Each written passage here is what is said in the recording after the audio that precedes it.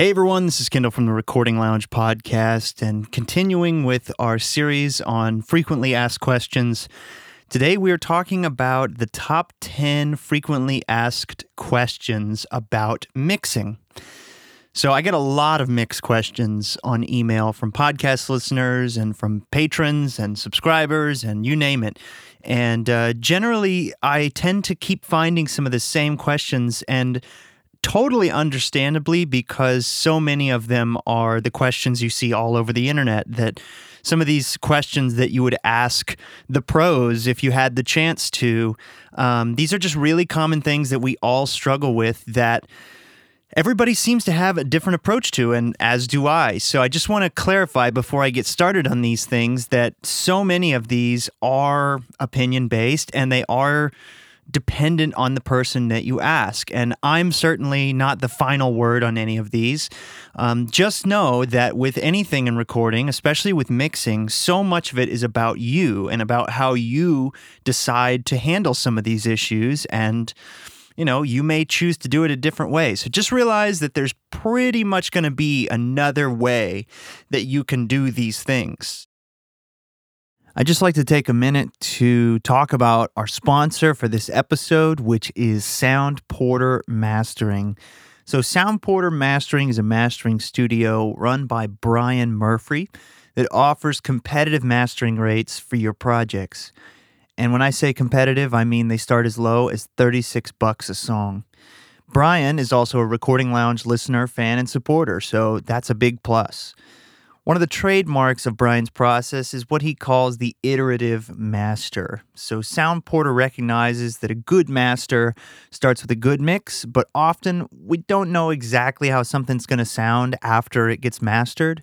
And that can be a little bit stressful because we're hoping that our mix holds up and everything. But, if you got back a master and wanted to send a slightly tweaked mix, many mastering studios would charge you for a full remaster. That's where the iterative master really comes in handy. With this process, you can send your mix to be mastered, and once you hear it, you can tweak the mix as needed and resend. Sound Porter will run the updated mix through the chain again for a very small fee, which is, a really awesome thing. Seriously, it is a huge pain when you get a surprise in the mastering process, right? Only to realize, man, I should have done that differently in the mix, or, oh, okay, if that's going to happen, then I should have made the mix a little bit brighter or thinner or fatter or whatever it may be. Plus, you've got a real human being at the other end of the chain, not just some online algorithm, and Brian can give you feedback and thoughts and tips. So if you're interested in learning more about Sound Porter, check out soundporter.com. That's SOUNDPORTER. Read through the FAQ page and contact them to book your project or if you have any further questions. Thanks for being a supporter of the podcast, Brian, and being a sponsor of this show.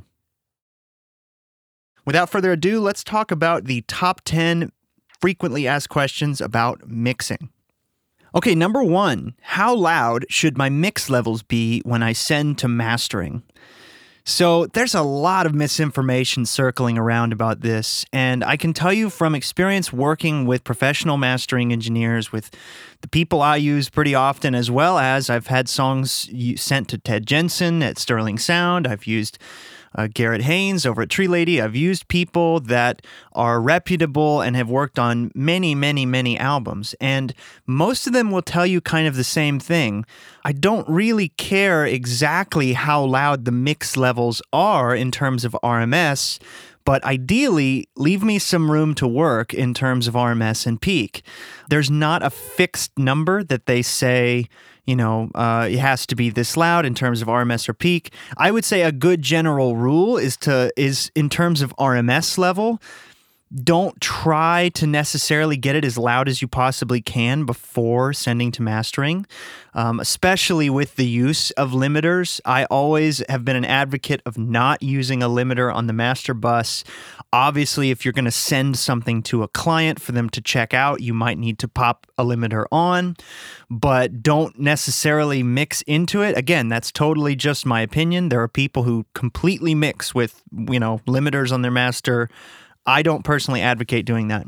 But a lot of mastering engineers will tell you they don't even necessarily care if it hits 0. The point is that it's not slammed and limited the whole time because they can't really do much to it. And I have found, in my experience, it works best to send them a relatively reasonable level, which in my experience has been around -12 to -16 RMS, which might seem like a lot. Now, again, this is RMS level. Peak level, however, anywhere from -6 to 0, really, but I try to leave room in there for the mastering engineer to work.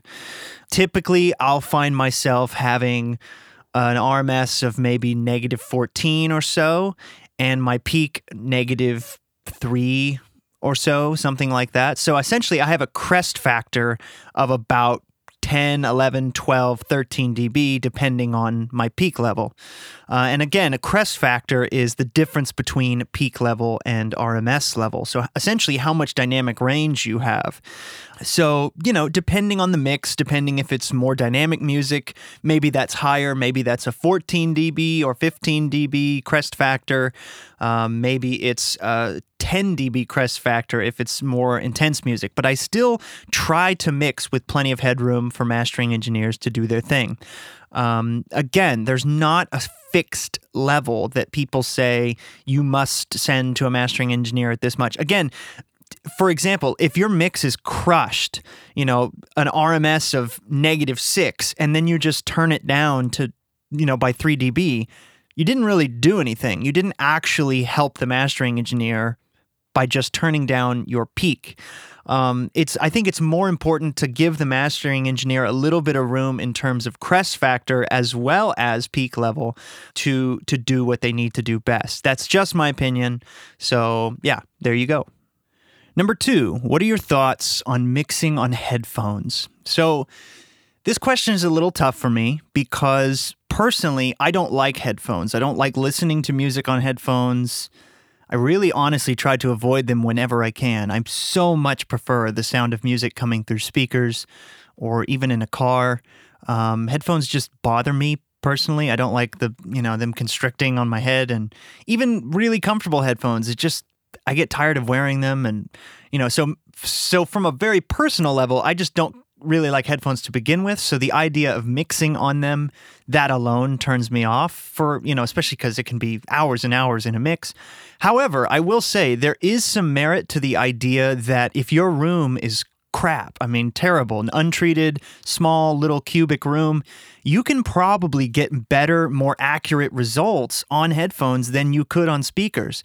It takes a lot of work to get a room accurate. As you've probably noticed from me ranting about it over the years, it's super important and it's super difficult. It takes very proper placement of the speakers and the listening position. It depends on a ton of factors like what furniture's in the room, how big is the desk, do you have a bunch of racks full of equipment? Those become boundaries, and the sort of pressure nodes change. Is the room treated? How well is it treated?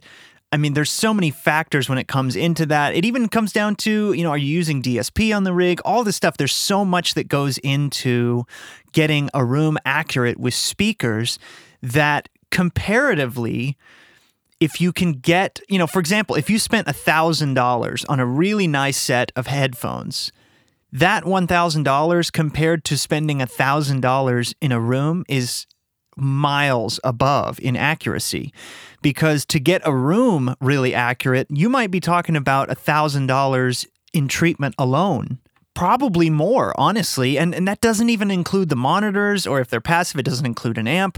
You could easily spend $5,000, $6,000, $7,000 to get a room accurate, whereas you could get roughly that same accuracy from $1,000 pair of headphones. So, like I said, there is some merit to mixing on headphones, especially if you're in a small space. I cannot personally comment on how well it really works or what headphones are the most accurate or anything, because like I said, I don't mix on headphones. I use my speakers. I do have an accurate room. I have worked really hard to get it that way. So that's just not something I really feel comfortable suggesting. But obviously there are tons of reviews and information out there on the internet. I've heard amazing things about Grado headphones. I've heard amazing things about, I believe, Audis or Audzy. Am I pronouncing that correct? I don't remember. Audis, I think. There's so many great headphone companies out there that people really love and that people will trust for mixing and checking things. I will say one thing I do like about headphones, I use a pair of Beyerdynamic headphones from time to time, just if I want to really focus in and check out some things in a very quiet, silent sort of way, such as edits, and I just don't really feel like listening over speakers. I can kind of tune out the world for a second. They can also come in handy, for example, if I need to edit something and I have clients in the room, I can put on the headphones and kind of shut out the world, and they can talk back behind me and not be distracted by my edits, and vice versa. I can, edit and not be distracted by their talking. So obviously headphones do have their uses. Every studio is going to have some, whether they're fancy or more isolating or, whatever. It's just going to depend. I have tons of pairs of headphones. I just don't prefer to mix or master on them or anything like that. So yeah, hopefully that gives you some place to start. Go do your research and check out what headphones people are having good results with in a mix standpoint. And realize that if your room is really, really troublesome, they might actually be a better option for you.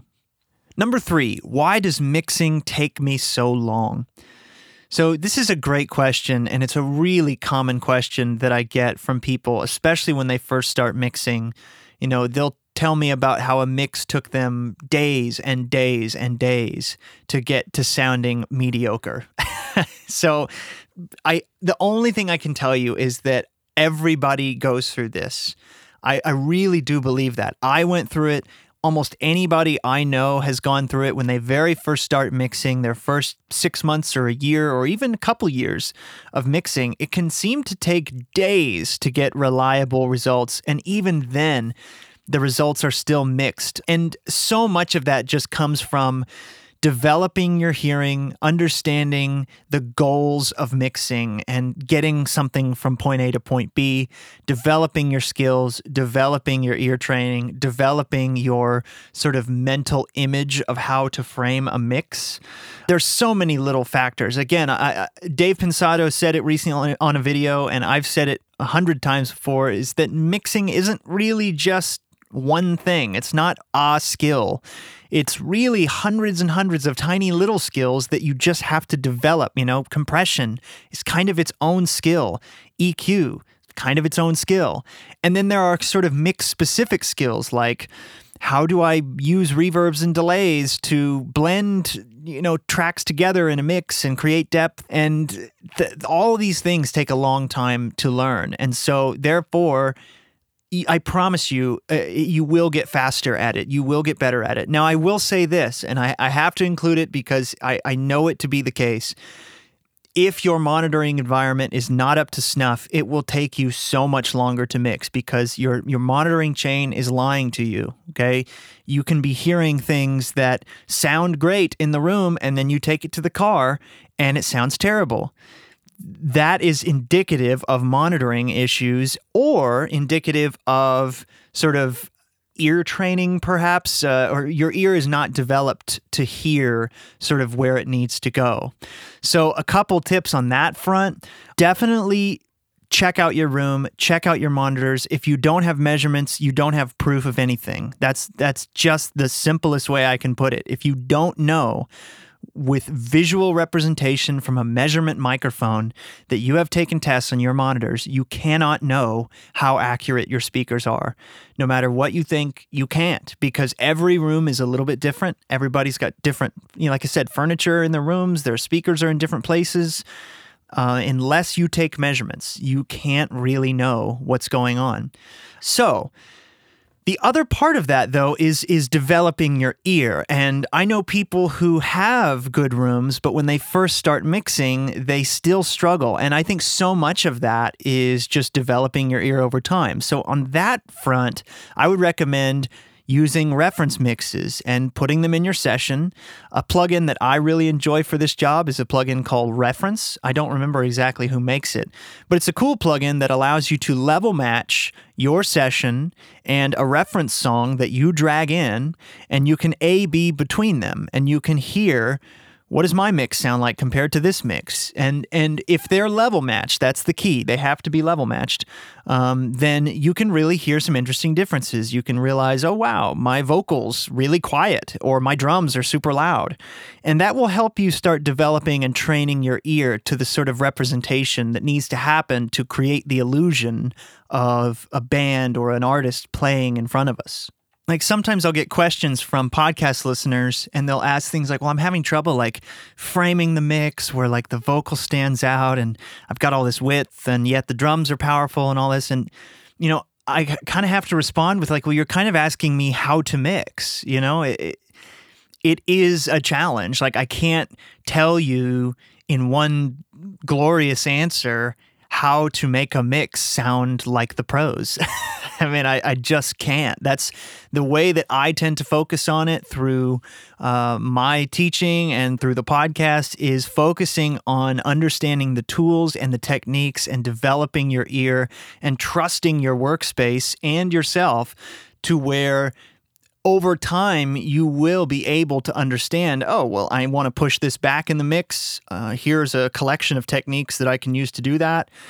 I want this to have more impact. Here's a collection of techniques that I can do that with. I want to create width. Here's a collection of ideas that I can do that. You know what I mean? So if you go back and you look at some of the podcasts, you'll see that my topics might be more about technique and about tools than they might be about like quick tricks to make your mix amazing. You know what I mean? Because I really want people to understand what they're doing, because it frees you up to then adapt to different genres, different types of music, different types of recordings. Because if all you know how to do is make your kick drum sound good, what happens when somebody sends you another kick drum? Right? What happens when you get something else to mix? What happens when you buy a new kick drum and immediately you record it and you think, well, it sounds good, but now none of my tricks work. That's the thing. You can't go on tricks and presets and things like that. That doesn't really teach you how to mix. That teaches you how to mix what you know. And I know a lot of people who get into the audio game and within a handful of years, they get really good at one thing, but then something else comes their way and they can't touch it.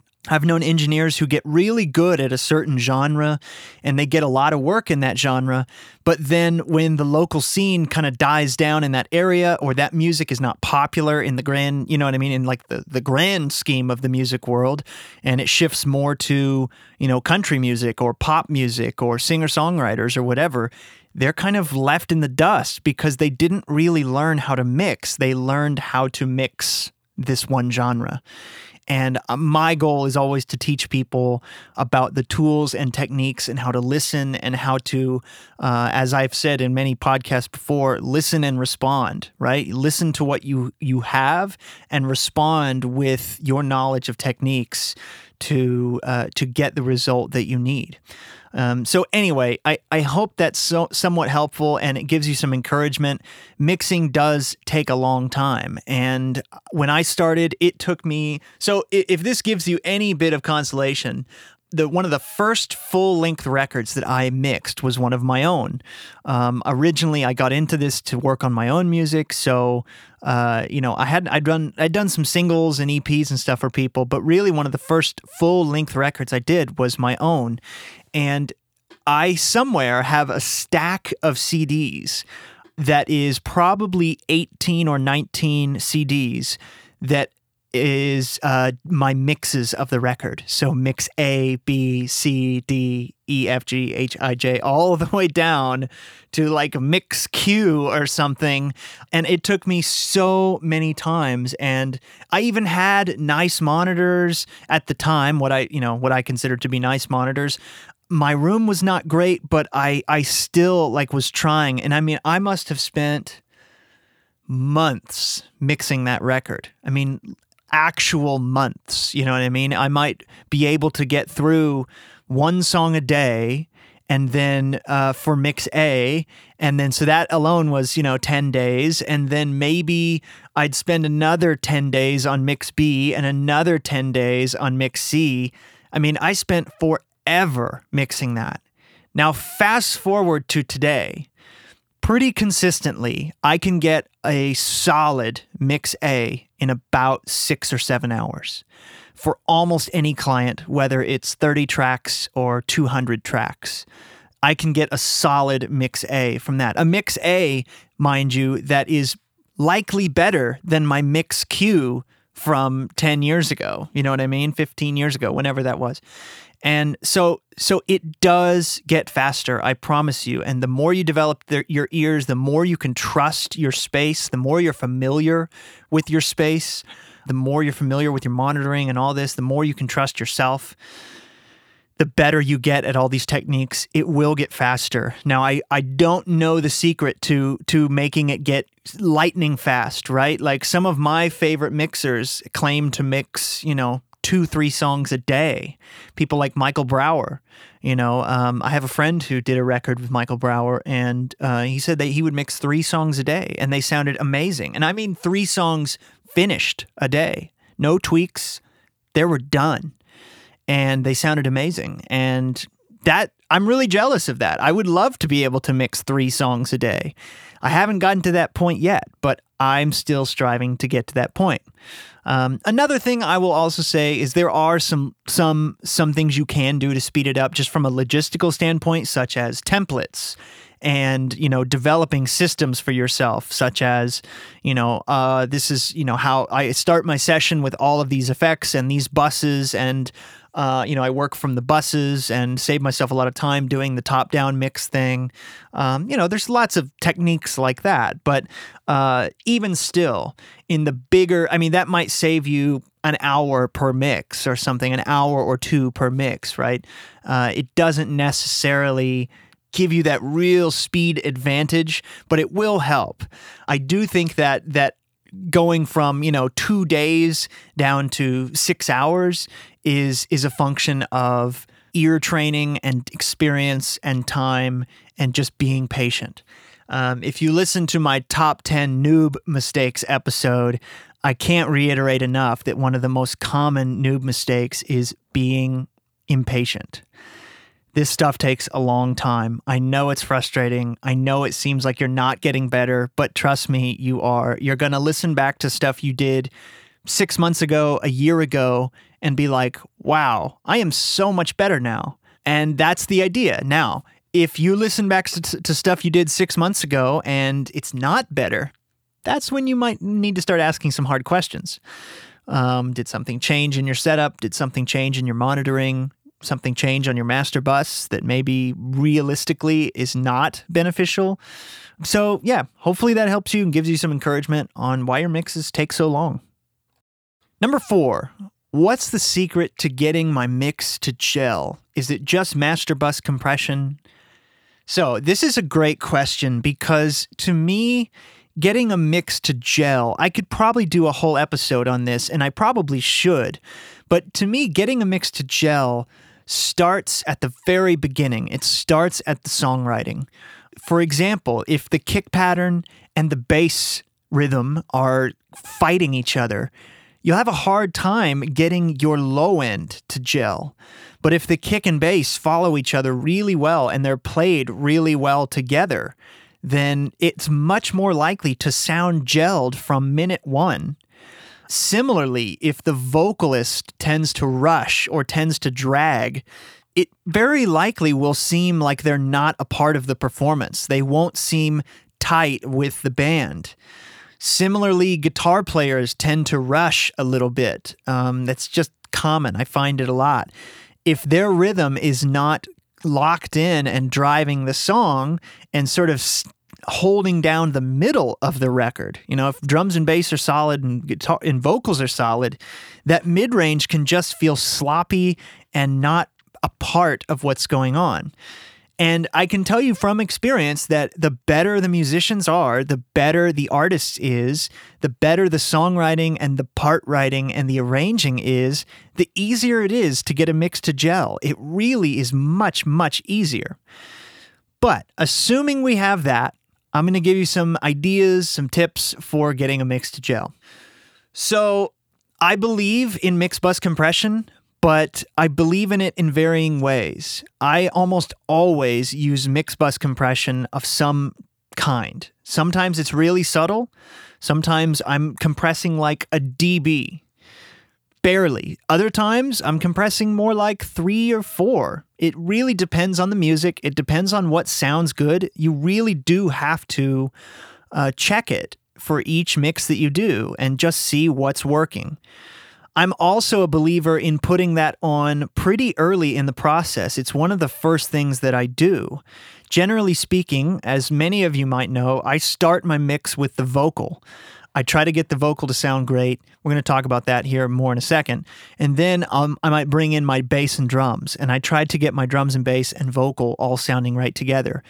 If I can get that relationship working really well, my main rhythm, my main chord changes, and my main melody, then all the other stuff is a lot easier to fit in. And realistically, it's all subservient to those things anyway. I mean, it's subservient to the vocal and the rhythm and the main chord changes. That's kind of what everything else is, subservient to. So, I am a believer in mix bus compression. There are certain situations where I will put my mix bus compressor on my music bus. So, I will typically mix into 3 sub-masters or sub-buses where I have an all-vocal bus, so all of my vocals, lead and backing, will go to that. I have an all-music bus, and then I have an all-effects bus. Now, the all-effects bus is more just for convenience. I don't really do anything to it. It's just there as convenience if, I need to mute all the effects or turn them up or down, globally. So there are some situations, especially in a lot of country music or Christian music or music where the vocal needs to be really loud. It's just common in those genres where putting a mix bus compressor on the master, the drums and the vocal can kind of push and pull in weird ways, and I would rather just let the vocal go straight to the master bus and put the mix bus compressor on my music bus. So I'll still have my EQ on the master, and I'll still usually have some type of saturation, a tape plugin or something on the master, but I'll just move my compressor over to the music bus only. So the vocal goes straight to the all the vocals go straight to the master, but then the music goes to the bus compressor and then to the master. And that in certain situations works better. In other situations, the solution is to blend in a little bit of dry signal. So maybe you compress a little bit more on the master bus, but then you use some sort of compressor plugin that has a wet-dry knob that allows you to blend in some of the uncompressed signal. That's another good way to sort of retain some of that original level coming through while still holding it down. So you might compress like 3 or 4 dB, but then you're really only blending it in, 60, 70%. I don't know, something like that. So that's the first thing, the master bus. I do think it's very helpful to put some type of compression somewhere on that master path, whether it's either on all the music or on everything. That can really help a mix gel. Another thing that I'm big into that not everybody's really into, but I really love doing it, is sidechaining things. So I love sidechaining kick into bass, meaning the kick drum turns down, the bass hits. It's like the old EDM trick, except really subtle. Okay, it's not doing that pumping thing. It's very subtle. It's only compressing the bass maybe 3 dB, 2 to 5 dB, depending, just enough to allow that kick and bass to work together. But I also like sidechaining, say, lead vocal into other mid-range cluttering elements. Maybe it's a guitar or a synth. And so I'll use a plugin like FabFilter Pro MB, and I'll set a mid-range band that's maybe from 400 hertz to 2K, very much in sort of the vocal region. And when the vocal sings, it turns down that band on my synths or on my guitars. There's a nice sort of interplay that happens there where it still will keep some of the fundamental notes in there, but it will leave a little bit more room for the vocal, and it will act almost as like, if you've ever watched like a singer-songwriter perform, as they're singing, they'll play a little bit quieter, and as soon as they finish a line, they'll, sort of accent their guitar playing a little bit stronger. And that's just sort of a natural thing that musicians do. They play softer while they're singing, and then when they stop singing, they play harder. And that interplay I can sort of fake or mimic with side chaining, a vocal singing and their guitar turns down. And then when they're done singing, it automatically will turn it back up. And that's something I love to do with side chaining. I think that can help things gel. I also think there is an element of the tones themselves have to gel really well. Like, people will ask me a lot about reverbs, using reverbs to gel things and whatnot. And yes, that can help, but I think a big part of it comes from just picking the right tones. Again, I always look back to the very beginning of the chain. It's usually, because I've said it before, like, in theory, if everything is recorded, quote, perfectly, mixing doesn't really need to exist. In theory, it doesn't. Now, obviously, we use mixing for a myriad of reasons. I mean, to make things more aggressive, more interesting, have effects on purpose that's like a noticeable effect, something that's not real, right? I'm not advocating that mixes always have to sound realistic. I'm just saying that, in theory, a mix doesn't need reverb to gel. It doesn't need side chaining to gel. In theory, these things are all just little tricks to help us get there and help blend things together. So I really think, for example, if you've got a harsher upper mid-range sounding vocalist that's really aggressive in those upper mids, and you also have really harsh upper mid-range guitar sounds, those are naturally going to fight and therefore not gel.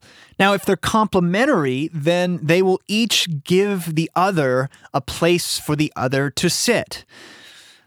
All this being said, there is a fine line between separation and gel. Like, we want to achieve separation and clarity and be able to hear all the things in a mix, but if we have too much, then it doesn't gel again. So it's tough, that it again, this is kind of like one of those questions, like how to mix. Achieving the gel is part of the challenge, but hopefully those will give you some things to consider, some things to think about, and ask yourself when you're listening through to your tracks, are these tones working?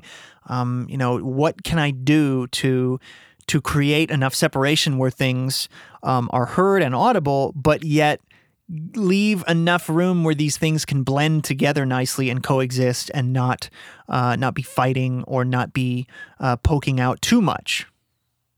All right, number 5.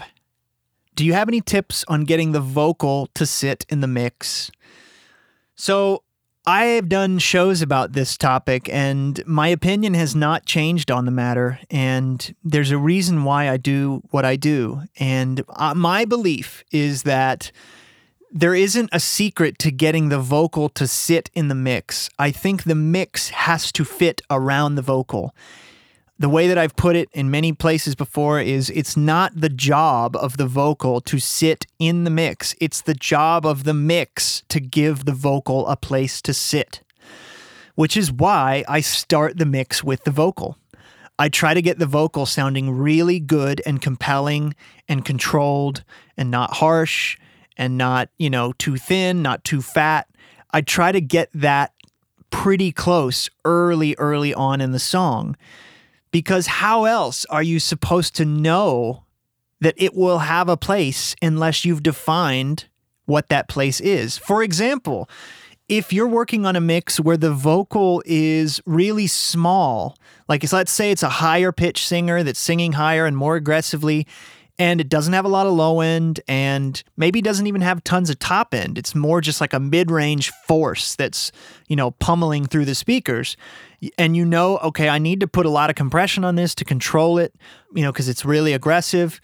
once you kind of define how big that is, you can then say, well, I'm thinking of almost a singer like Dave Grohl, right? Like really aggressive mid-range, loud, but not tons of low end on the voice.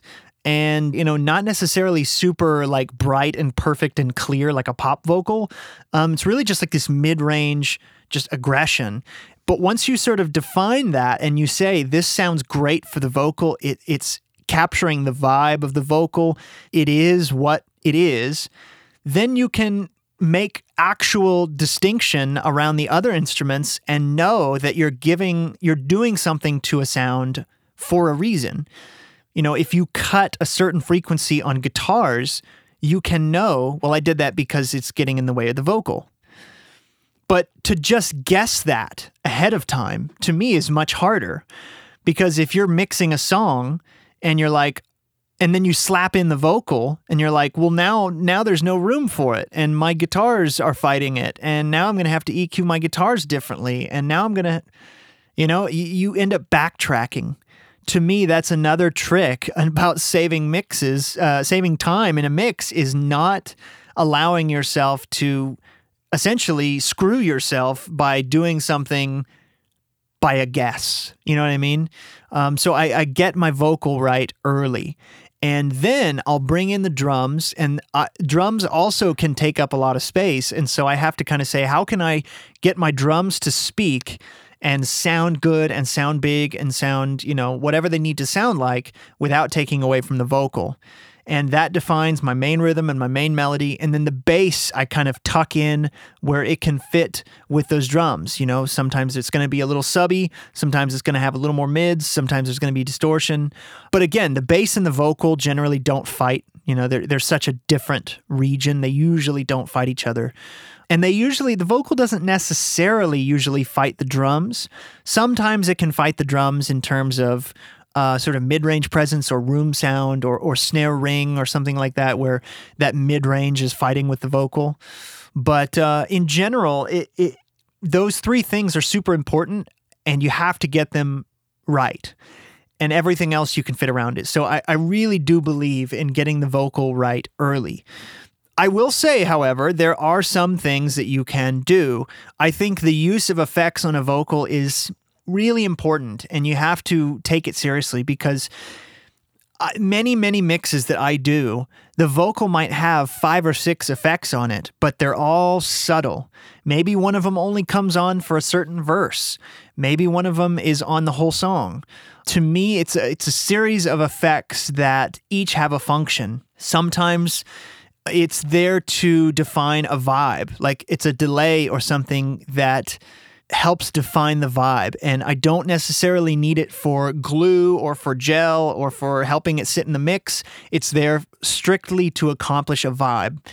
Other times I'm using a reverb or a delay that's really subtle, just enough to make it not sound like we're listening to a vocal from 3 inches away like it was recorded. You're trying to define the space of the singer and say, okay, I know we recorded it from just a handful of inches away from the microphone, but I need to create the illusion that they're, not that awkwardly close. But other times you do want to create the illusion that they're that close. And so for that, you might end up doing very subtle effects. But the question of, can you ever get away with no effects on a vocal, meaning just totally dry? It happens sometimes, but I would say it's pretty rare.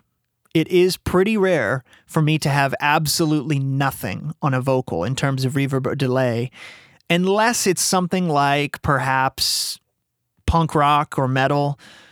I don't find myself using much effects there, if any. But even then, sometimes just a little bit of slap delay or a little bit of room reverb can just, the tiniest amount can just tie it to the track and make it sound less awkward.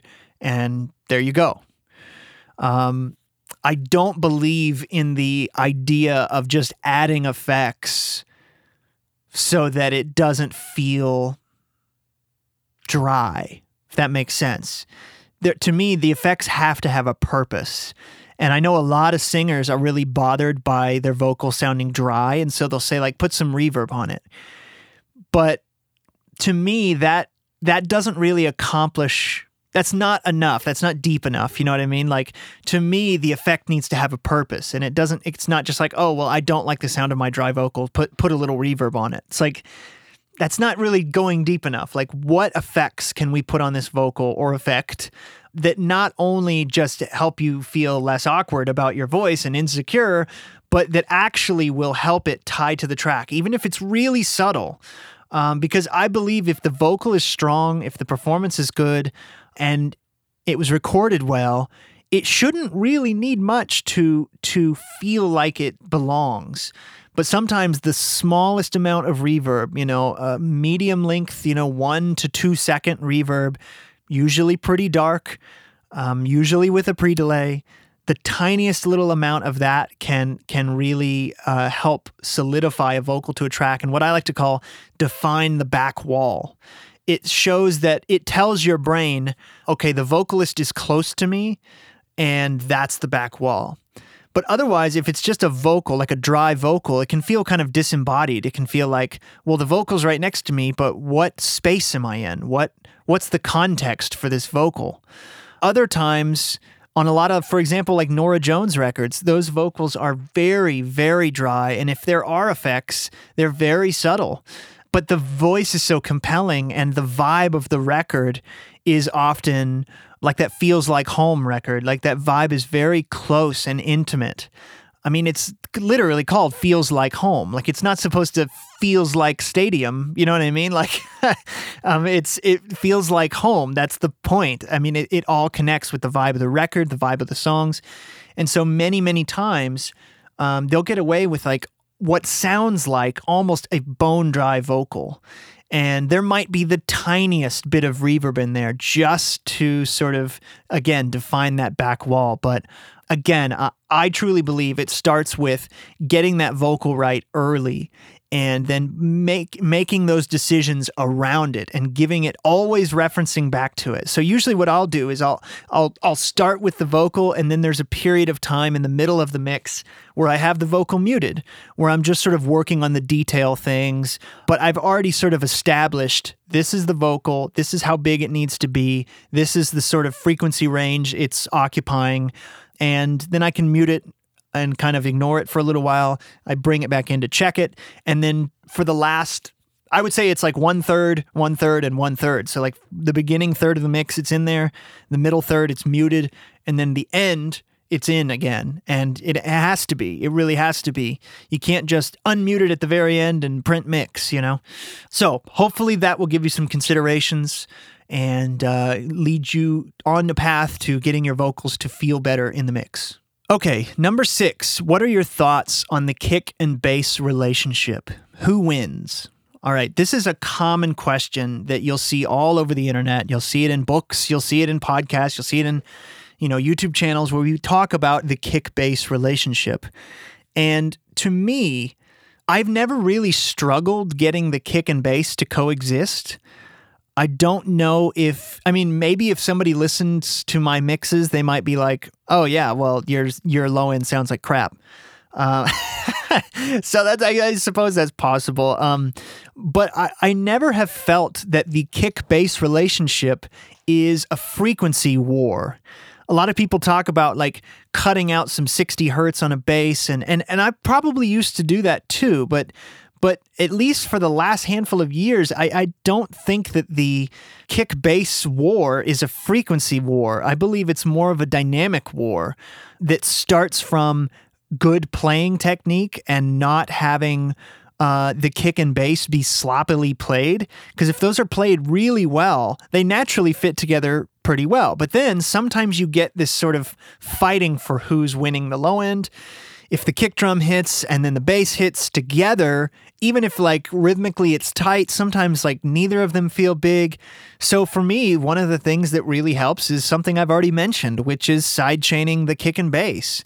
I do that a lot, even if really subtly, even if just a dB or two. I find that having that initial transient coming from the kick drum and then dipping that on the bass is really, really beneficial. Even, like I said, super subtly. Even in a really chill mix, it can really help to define the kick's function, which is for a rhythmic pulse, and the bass's function, which is for a sustained tone. Now, of course, when you're dealing with something like slap bass, you have a little bit of a different war going on. I'll admit that. But a lot of times, if the band has a slap bass, that kick drum is usually really short and punchy, and the bass is much busier and already doesn't have a problem standing out. Because the tone is generally brighter, it's more aggressive. Obviously slapping bass really is much more aggressive than like using your fingers and playing a bass tone-wise. So I just don't seem to find that struggle is really that problematic for me.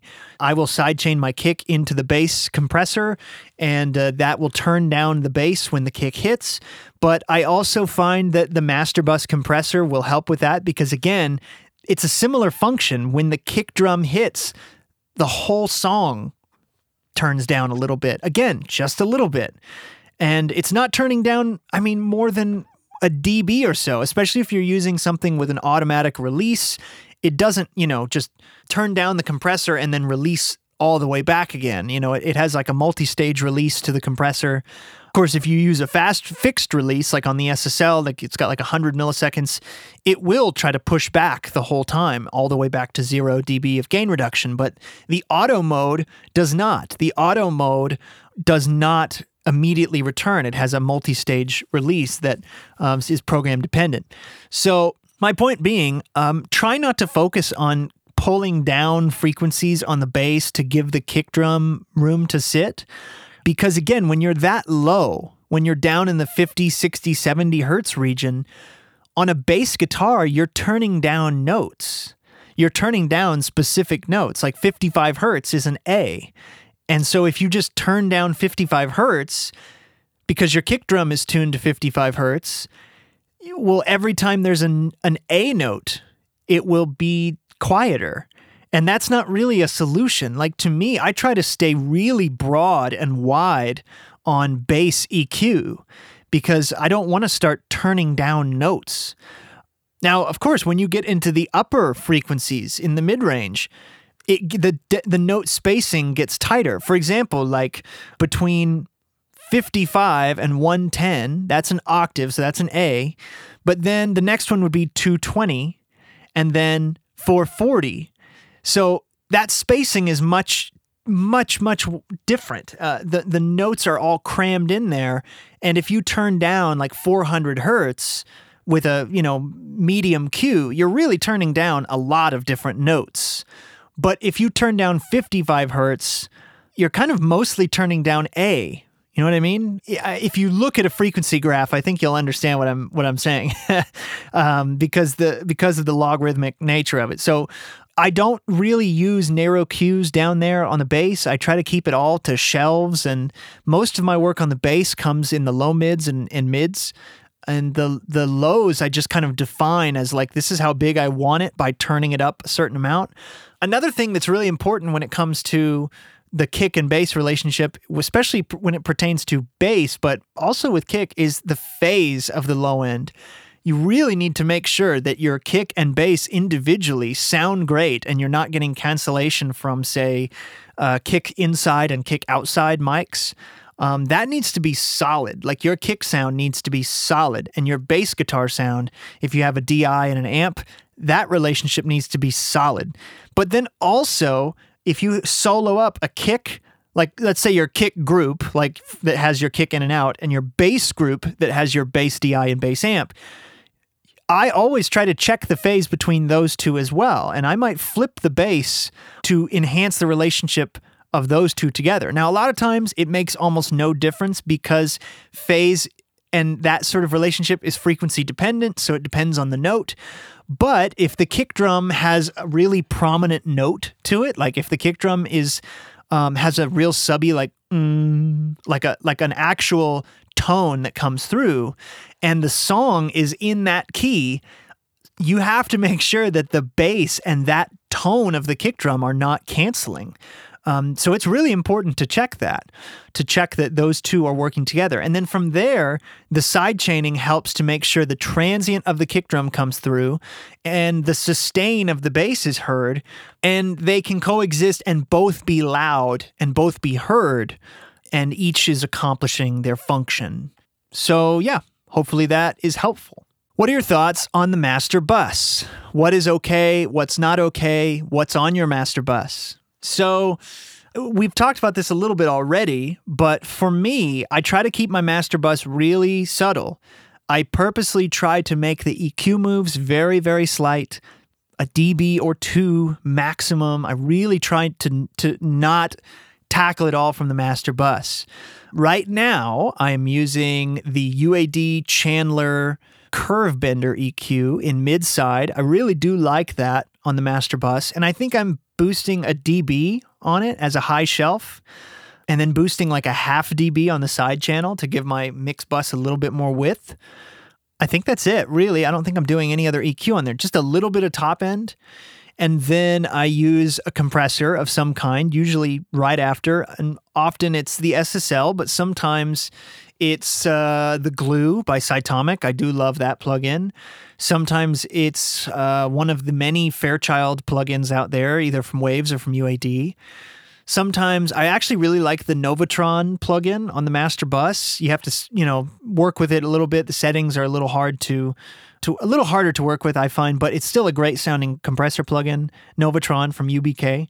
I also like, sometimes if I really want something super clean, I love the FabFilter compressor for that if I need a really, really clean master bus. I mean, there's so many things that work, again, and I'm only compressing a couple of dB.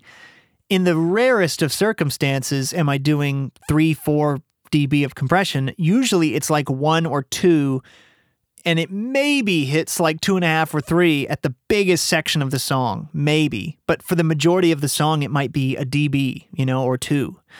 To me, that's just a subtle amount of glue. That's the function of that processor. It's just subtly kind of gluing everything together. I'm not using it for a bunch of tone or control even per se. It's really just to help gel the mix. And then after that, I usually use some sort of tape saturation plugin in most situations, unless I want it to be super clean. My favorite at the moment is the UAD Ampex. I really, really love that plugin. It does take a lot of tweaking to get something that is like all the EQ switches and the tape formulas and all of that stuff is really sensitive. You really have to be careful with it, and you have to watch it. That's the one thing I don't like about it.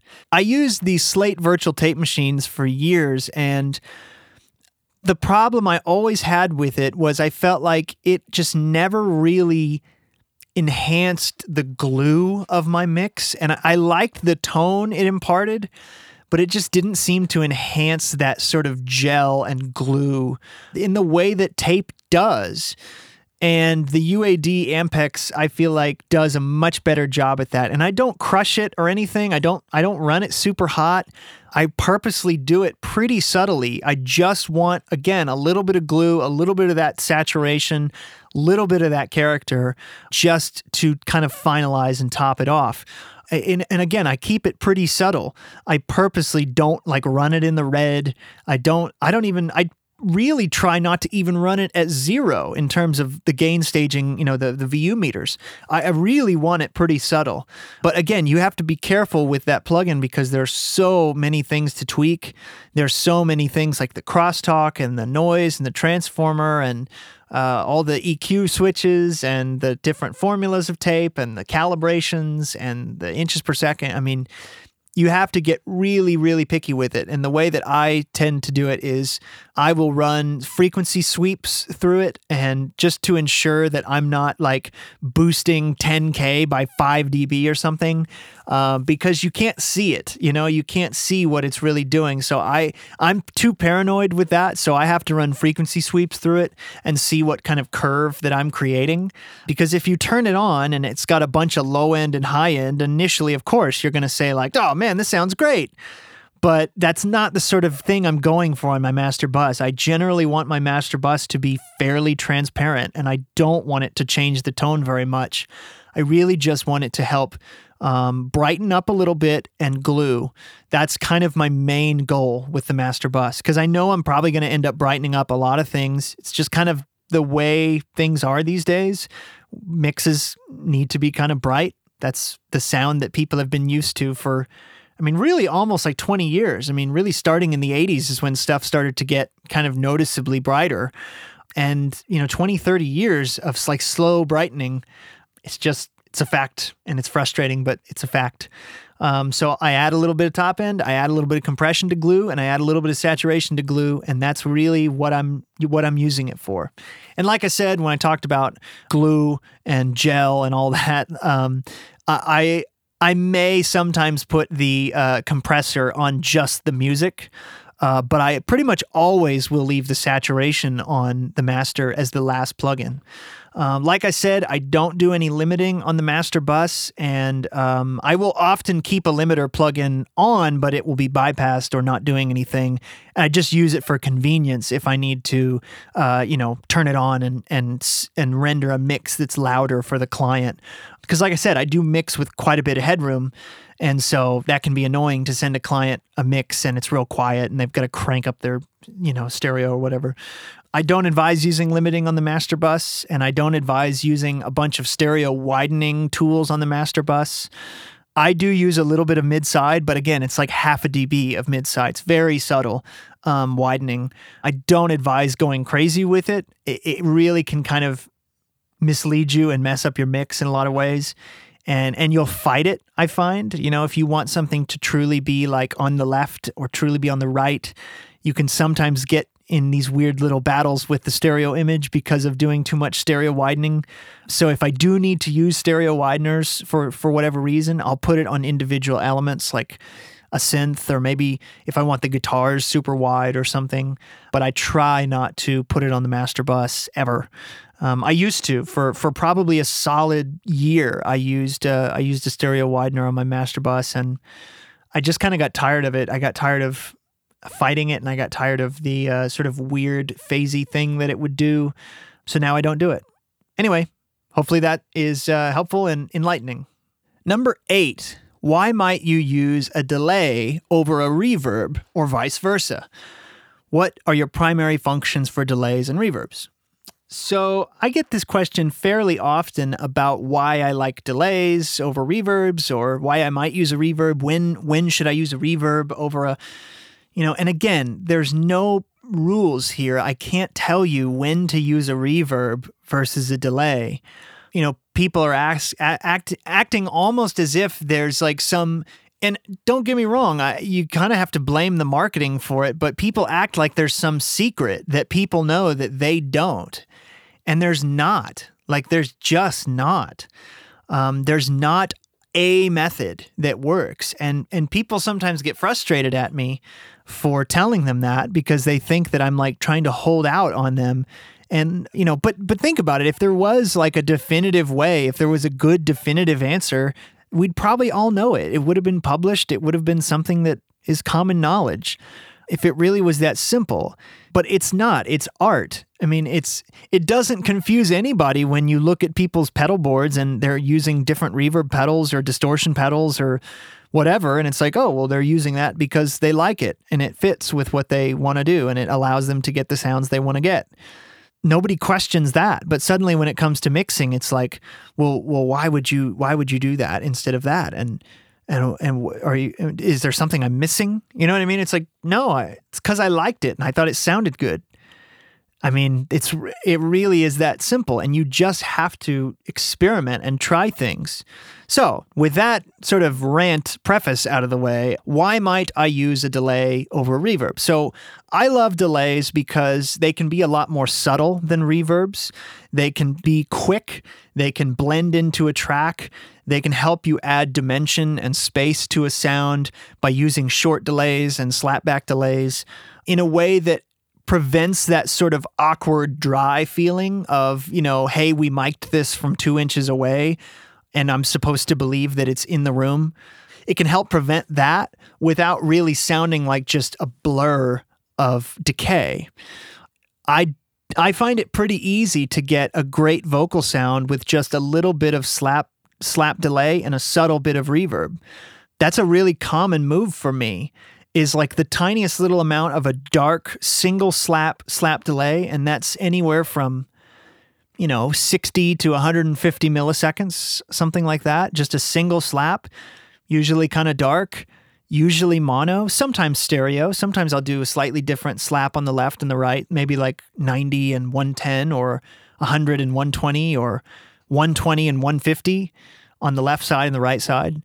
And again, it can be dark and it can be one slap, but it's just enough to add some dimension and to essentially give your brain delay cues as if you're in a room. Like if you're in a room, the only reason that your brain knows somebody is across the room is because of the delay cues and the reverb in the room.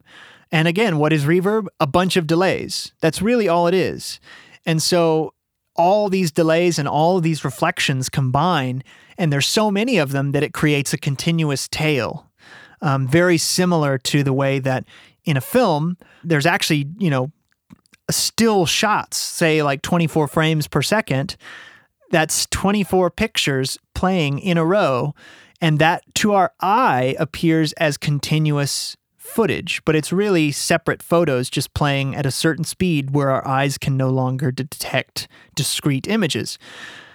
The same is true with reverb. It's really just tons of reflections to the point where our ears can no longer discern discrete echoes. We discern it as a tail, as a reverb sound. It's the same philosophy. So reverbs are really just a series of complicated delays, and some people will add 3 or 4 different delays to a vocal, like maybe a slap delay and then like a really kind of quick like 16th note, like da da da da da da da, and then maybe they'll add like a quarter note, and then maybe they'll add like a big wide 8th note delay, and that series of 4 delays or whatever can combine to sound something like a reverb, but with rhythmic elements to it. That's another cool thing about delay, is that it can blend into a track by being rhythmic. You can get the effect of the space without it, and it will still pulse in time, and it will blend into the track a little bit easier than a reverb. I'm sure some of you have struggled with the fact that when you're mixing something, sometimes you'll turn up the reverb to where it sounds good, and then you'll put it in the track and the reverb disappears. And then you just keep turning up the reverb, and the point when you hear it, when it sounds like, oh man, I can finally hear the reverb, it sounds good. But then you solo it and you're like, oh my God, that's so much reverb. That's common, okay? And that's one of the things that is frustrating about reverb, is that it takes up a lot of space, and to be heard, sometimes it's tricky because it just kind of blends in and kind of washes stuff out. So I find that a combination of reverbs and delays is really helpful for me. On a lot of sort of indie rock records, it's a combination of some really washy reverbs as well as some slap delays, some like Echoplex or a space echo type delays that are real dark and slappy and quick. Sometimes a little bit of spring reverb can be cool. Spring reverb is neat because it's a little bit more mid-range focused and kind of nasally sounding, and can stick out of a track a little bit better than like a big, beautiful plate reverb, which sort of just like blends and melts into the track. I do find that certain reverbs blend into a track better, but similar to what I talked about with vocal, if the reverb is a priority for you, say, for example, you're working with a band and the vocal effects, like having a bunch of vocal effects is really a priority for them, you should kind of decide that early and adjust your mix to work around it. You know what I mean? Like if you get that vocal right, and this person likes a bunch of vocal effects and they're going to want a bunch of reverb on their vocal, you have to mix with that in mind, and arguably you should put that reverb on early and mix knowing that that's there. Because if you don't, you're not going to leave yourself room for it. Your brain is going to want to fill up that mix with other stuff, only to realize you don't have enough room for it. So, when might I choose one over the other? When it sounds better or worse. It's really that simple. You just have to experiment. You have to try different types of reverbs, different types of delays, short delays, timed delays, as well as not timed delays, meaning like synced to the BPM and others not. It's much easier to, like a delay will stand out much, much more if it's not in time. But sometimes you want it to blend in. Sometimes you want it to not stand out. You got to try both and you have to see what works. For me, this is one of the reasons I love having a template, because the template that I have created and modified over the years, I start with like 11 delays and 11 reverbs, something like that. I think that's my latest count. And they're all delays and reverbs that I like, that are tweakable, that I can adjust, okay, this is a room reverb, but it's, I can make it shorter or longer depending on what the song needs. This is a slap delay. Maybe I can, I'll adjust how bright it is or how long it is or how many repeats there are. But they're all things that I can quickly go to and try things with. It's not just like I'm pulling up something from scratch and saying, what in the world am I going to do for vocal effects? I quickly have a little library of things that will get me at least in a ballpark, So if I think, okay, maybe let's try a chamber reverb on this vocal, and I'll send it to the chamber and the chamber reverb strip that I've got. And then I think, okay, well, that sounds pretty cool, but it's a little bright, so I might darken it a little, and it's a little bit too long, so I might shorten it. I mean, that whole thing took me 15 seconds, 30 seconds, and I'm there. You know what I mean? I don't have to sit there and find a reverb plugin that has a chamber sound I like, because I've already done that. I don't have to tweak it to like a good sort of middle ground, which I've already done. I pretty much just send to the chamber and tweak. I really highly advise setting up good templates for yourself and just spending some time with effects and really kind of learning what they can do, what they can't do, what you like, what you don't. For me, most of my effects work comes from 4 or 5 different reverb plugins and Soundtoys Echo Boy for delays. I use Echo Boy for almost every type of delay that I could need. It's great. It's a great delay plugin. There are lots of great delay plugins out there, but that's one of my favorites. I also really like H Delay from Waves. That's a cool plugin, does some really cool things. So yeah, hopefully that gives you some insight into my thoughts on delays and reverbs and when I might use one or the other. Okay, here is a hotly debated issue. Number 9, do you put EQ before or after compression? Why or why not? So, this to me is a bit of a silly one that people spend so much time debating, and like, it's such a non-issue, really. Like, both of them work. I'll just clarify that. Both EQ before and after work, and I do both. And it just depends on what works better in a given situation. For example, I record with a lot of Neve-style preamps, which means the EQ is right there. So by necessity, I have to do the EQ before the compression. There's a good argument to be made for you don't want to compress something until it sounds basically how you want it to sound, because the compressor will sort of exaggerate some of those features. Compressors will bring out a lot of detail because they're turning down the loud stuff and, by contrast, they're turning up the quiet stuff, and therefore it will bring out detail. And so if the sound that you have is not really the sound you want, you don't really want to compress it. So you EQ on the preamp. So it can make sense at first to say, oh, you should EQ before you compress. And in a lot of cases, that's true. But at the same time, there are times when, depending on the EQ moves you make, you don't want to put that into the compressor because you don't want the compressor to be triggered by that change. For example, if you're recording acoustic guitar in a room and you have a little bit of air conditioner rumble, I don't think it's a good idea to compress that before EQing it, because that rumble could theoretically trigger that compressor in a way that it's not going to be that way. Another good example of this would be hi-hat. If you want to compress your hi-hat and you don't high pass it before, the compressor is going to be triggered by the snare drum and the bleed, right? It makes way more sense to high pass all of that stuff out and maybe even EQ the hi-hat a little bit too bright so that the compressor can be triggered correctly by the hi-hat, even if you then need to darken it up after. So that's a good argument for why you should do EQ before compression. However, there are situations such as when you're adding low end that you don't want the compressor to be triggered by all of this low end. Instead, you want it to be triggered by these higher transients, in the upper mid-range, to be actually making the compression action happen. And so it's better to trigger the compressor from that and then add your low end afterward. So I would say it kind of follows a bit of my philosophy that I've talked about in the past of like, it's a little better to do the corrective EQ first. And, if you're going to high pass out rumble and noise and stuff like that, do that first. Don't confuse your compressor. And especially if you've got a sound that really has a problem, like you've got a big ring somewhere in the mid-range, like a weird resonance, or you've got like some harshness at 3K or something like that, you don't necessarily want that to trigger your compressor.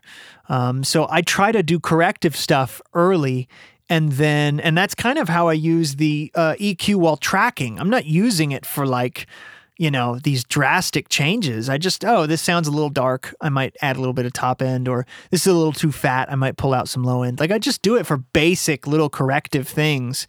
Now, again, in the analog world, there's not really many EQs that can do tight Qs and that type of corrective EQ. So, for example, if I'm using a compressor in the analog domain, chances are I'm going to put a high pass on what I send to it.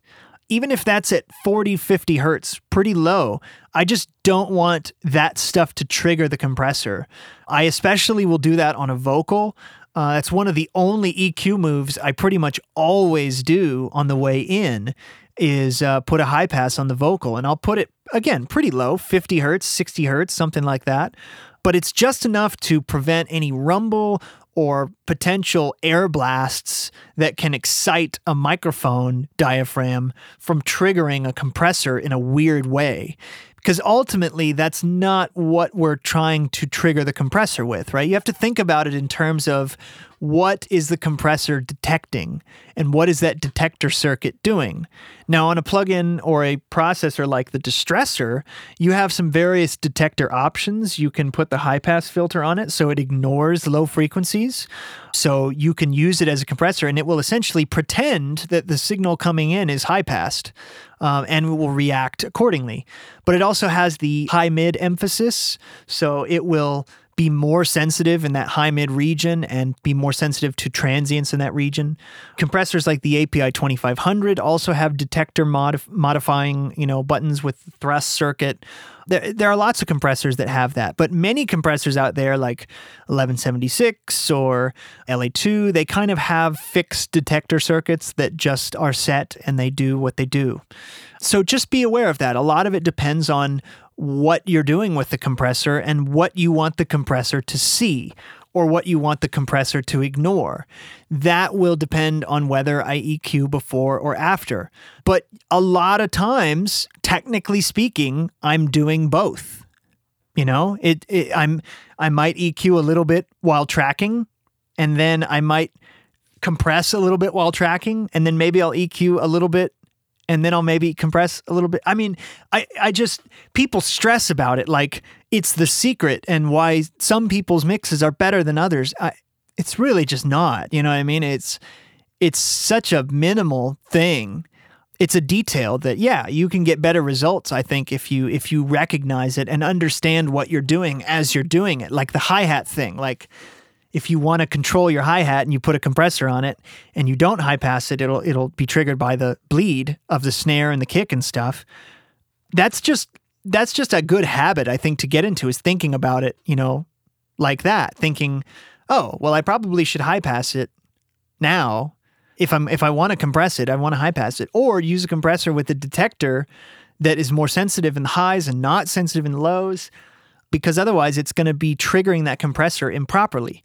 Unless you want it to be triggered by the bleed, in which case you would purposely not high pass You know what I mean? Like, my point is, both of them work. Both of them are fine. There's not one that's better than the other. It's just a matter of what you're trying to do with it.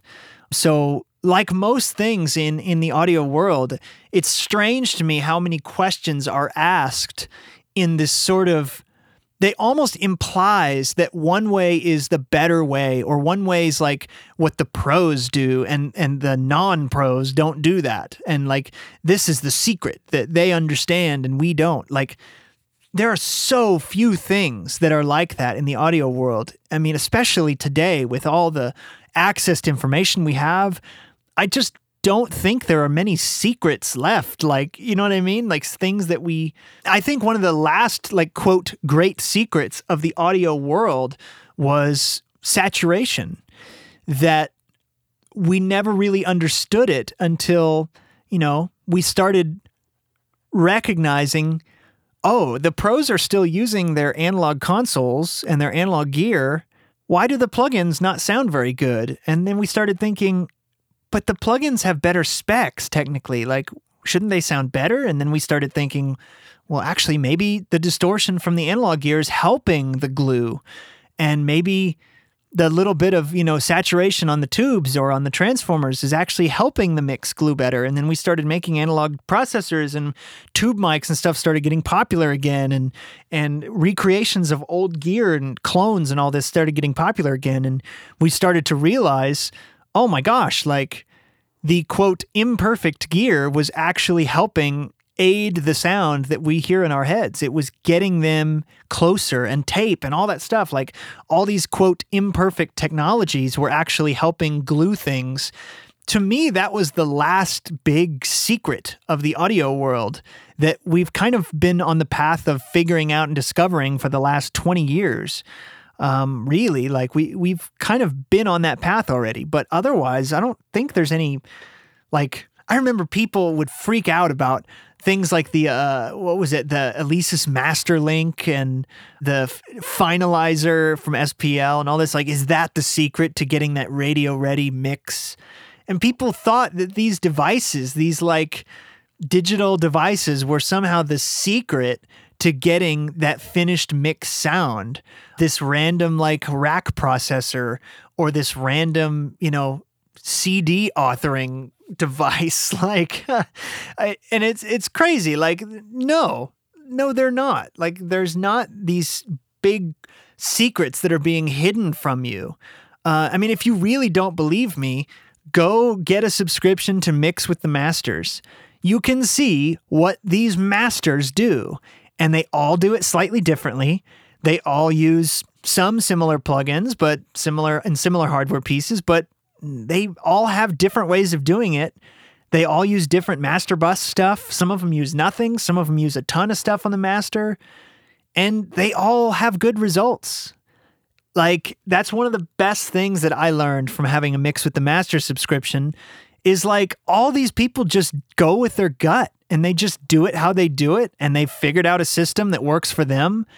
And some of the things they explain, they just make me laugh, because they'll be like, I'll see something they do and I'll think, I would never do that. And sometimes even in the moment, I think that sounds terrible. But by the end of the mix, their process, it works, and they create something that works for them. And then you'll watch another video and it's completely opposite. Like, CLA, for example, is really aggressive with his EQ and compression, but then you'll watch somebody else like Michael Brower or someone, it's like, is the compressor even moving? Are they even doing any EQ? What's happening? You can barely see anything going on. They're doing more saturation tools, and they're using more like parallel stuff, but they both get a great result at the end of all of it.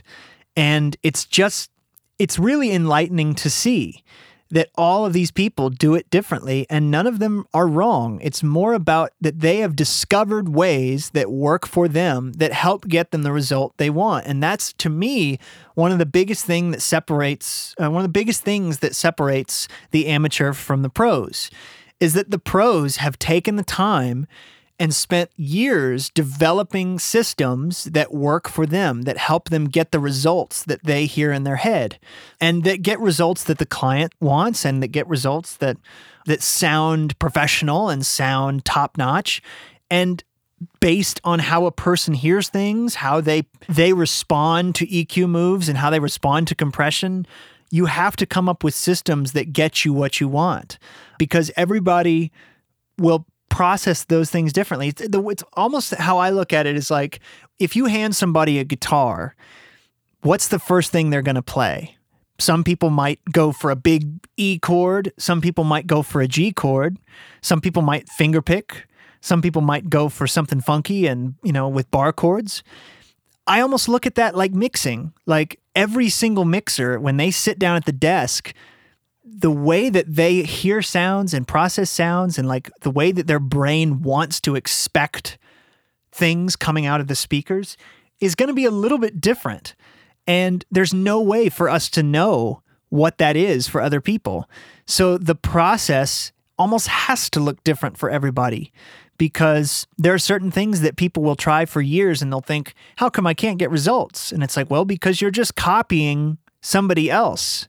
And that's not really, you're just thinking, well, they got it to work, I should be able to get it to work too. Maybe not. I mean, like I said, from watching some of those Mix with the Masters videos, I think I could never mix that way. That is crazy to me.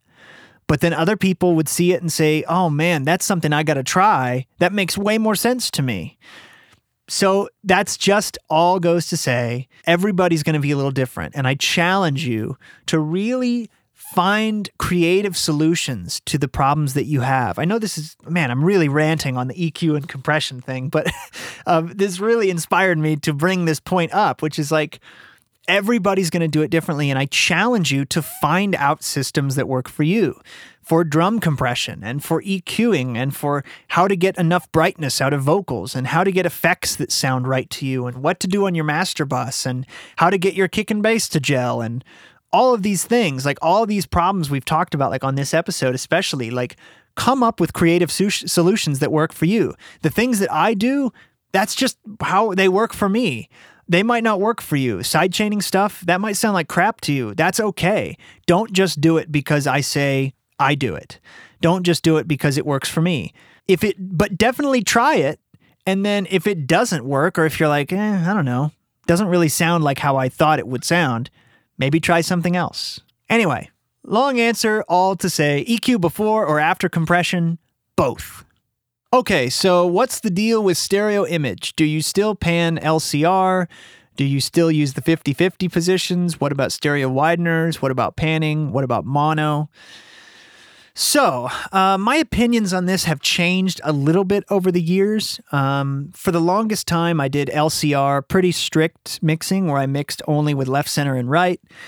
Then there was a time when I did left, center, right, plus 50-50, the two spots in the middle.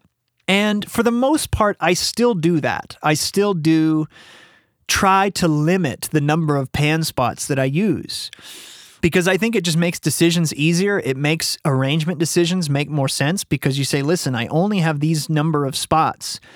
And so I can't really, you can't just fit everything up in this mix. You have to decide who wins, who's got priority. So I still do try to stick to LCR, meaning left, 100% left, 100% right, and center, plus the 50-50 pan spots. And really, not much goes in the 50-50 spots. It might be toms and backing vocals. Otherwise, nothing.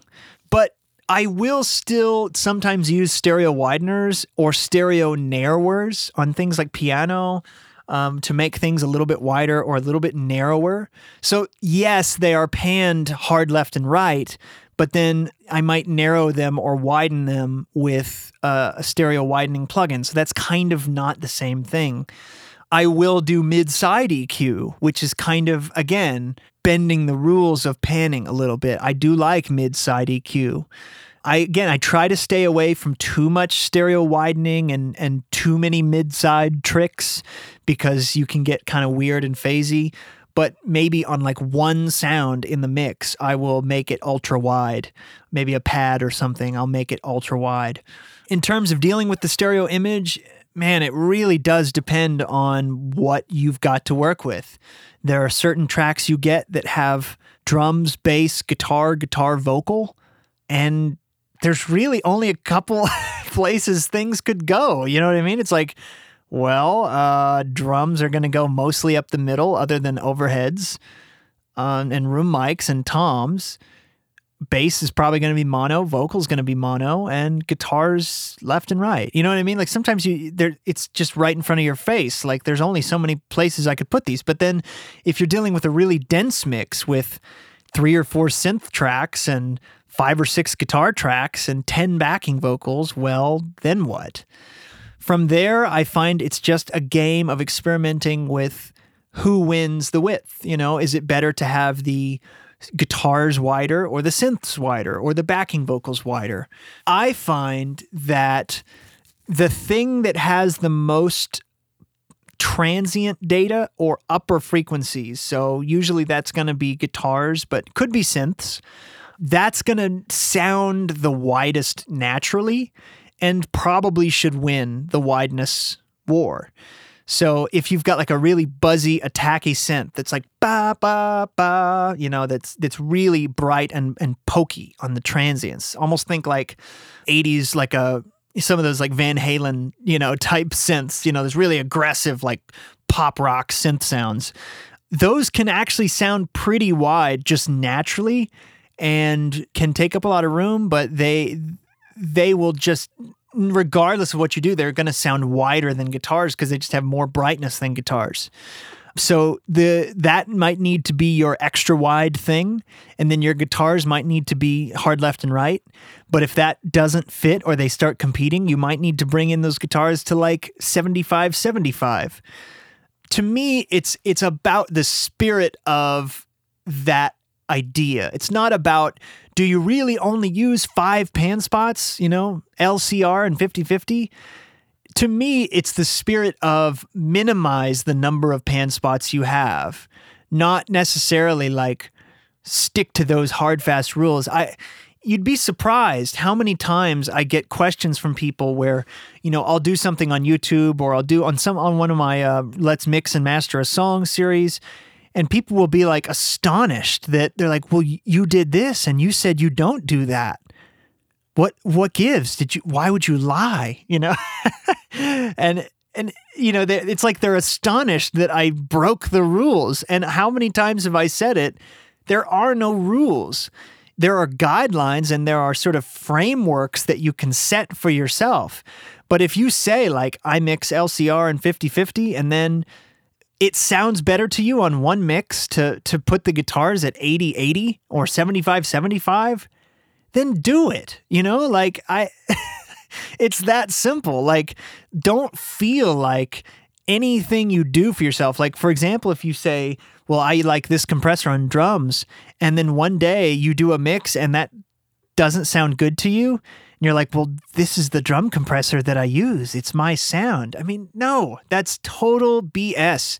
Don't live your life that way. Don't mix songs that way. Don't think about it as these are the rules and these are the guidelines. You know, when I talk a lot about systems, I talk a lot about frameworks and systems for yourself, like the templates and master bus and this and that. That doesn't mean you're assigning yourself this rigid box. It means you're assigning yourself a guideline to follow. And if you stray from that guideline, probably means you had a reason. Because in this particular situation, with this particular sound or group of sounds or particular song, sounded better to slightly modify that guideline. I don't see how that's crazy. You know what I mean? It's like if you were working on a song and you decided, you know what, I really, really should sing this song in E flat instead of E. And so you tune the guitar down a half step to E flat. And it's like, but you're not in standard tuning. And it's like, no, it was a little easier to sing it in E flat. So I just decided to tune the guitar down a half step. It's like, but it's not standard. You know what I mean? It's like, Nobody cares about that. Guitar players don't find that strange. It's like, okay, well, Jimi Hendrix tuned to E flat, so no big deal. And that's how I feel about mixing sometimes. Sometimes people ask me, I even had an intern ask me, they're like, why did you do that? This. And I was like, because I thought it sounded good. And they're like, but, I've heard that's not really necessarily a good idea. I was like, well, in a lot of cases, it probably wouldn't be a good idea. But in this situation, I thought it sounded good. So I did it. And it's like baffling to them. And it was like, I don't know. I don't understand. I don't understand why it's so baffling or confusing to people to, quote, break the rules. Because again, there are no rules to break. So my point is, with the stereo image, I generally try to stick to as few pan spots as I can get away with. LCR 50-50. Every now and then on a dense mix, I might have a 75-75 also, or I might have a 25-25 also. But I don't just randomly pan stuff around. I really try to stick to definitive spots, and I try to stick to as few as possible. In a lot of mixes, you can get away with just LCR, and that's it. And it sounds great. And you can use effects and delays and things like that to help fill in those gaps in between. And I love mixing LCR. But there's also the reality that sometimes clients hate it. If you pan a guitar, I just dealt with a situation with a client recently where I panned a guitar hard right, and they were like, well, it's only in the right ear. And I'm like, yeah, it's hard right. They're like, well, what if somebody's listening without one headphone on? And to me, that's like making food and then saying, well, it doesn't taste like crazy exaggerated. What if somebody's eating this while holding their nose? It's like, so you're asking me to make mixes for people who have purposely impaired their senses and are not experiencing it how you intended for them to experience it. It's like trying to make the colors on a film extra exaggerated so that people who walk into a theater with sunglasses on can still see it. It's ridiculous to me. Like, I hate that philosophy of working on art, is to make it for people who are compromising their taking in of that art. That's not who I make this art for. To me, as a musician, this art I make for me, and I make it for me alone. and I think musicians should do that too. And to worry, well, what if somebody's not listening with one headphone? That's crazy to me. But I cannot tell you how many times I have had clients say that to me. They're like, well, it just seems kind of awkward. It's like when you listen on headphones, it's really in the right ear only. And it's like, yeah, that's because I panned it to the right. And they're like, well, maybe pan it 50%. And it's like, okay, I can do that, but just realize that there's also a guitar on the left side. So now the mix is going to feel slightly tilted to the left because that guitar on the left was helping to offset the guitar on the right. So do you want me to pan the guitar on the left also to 50 left? Do you want me to put effects on the guitar to make it sort of smudge through the image and sound less awkwardly right? There's not really a single solution to that problem. And it's really frustrating for me when clients are they're like LCR averse. They're afraid of hard panning things. However, if you play it for them on speakers, they're like, wow, it sounds amazing. Suddenly, when it's headphones, they start thinking it sounds awkward.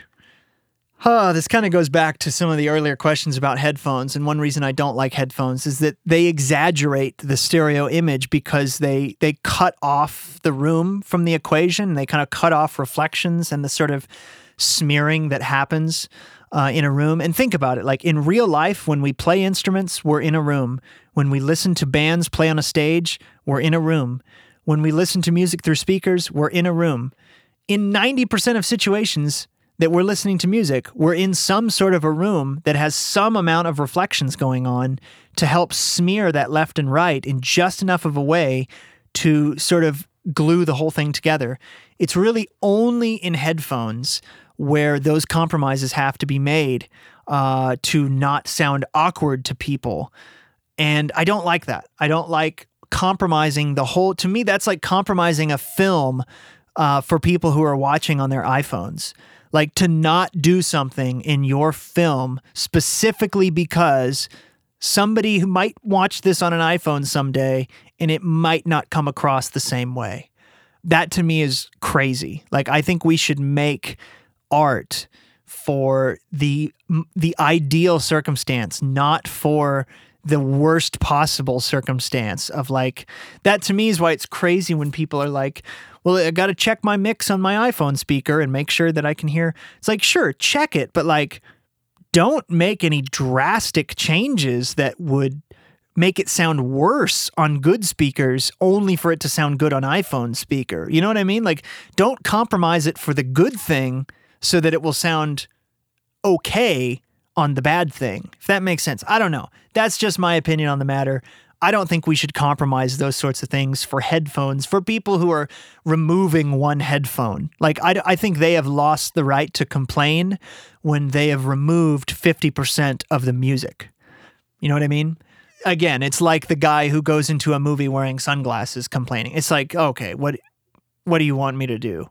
You know what I mean? Like, make the movie extra bright? I mean, it's crazy talk.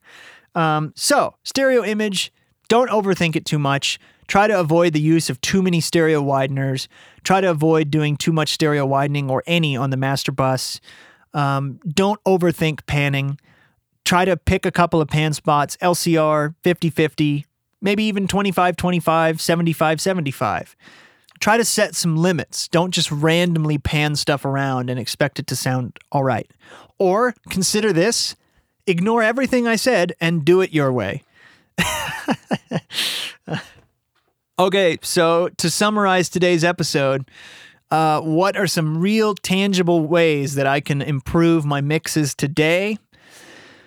I can't ignore it, but you've got to make sure your mix environment is solid. Whether you're on headphones or whether you're in speakers, you have to be able to trust your mix environment. You have to be able to know that what you're getting back through the speakers is at least somewhat accurate, a somewhat accurate representation of what's actually happening. You have to be able to be patient. You have to realize that stuff takes time. Okay, you have to take time and experiment with things and give your chance a time to develop these techniques and develop your ears to hear the way these techniques affect your mix. Don't overthink things like the kick and bass or EQ before or after compression or why use a delay over a reverb. Stop overthinking things. Just try it and see what works. Okay, try lots of different things and see what works. There are no secrets, and anybody that tells you there are secrets that you don't know, that big mixers know and that you've been, that have been hidden from you, it's just marketing BS. There aren't secrets. There might be things you're not familiar with yet, but it's not a secret. I'll tell you anything you want to know. If you have questions about something I've done or anything, just send me an email and I'll tell you. I have no secrets.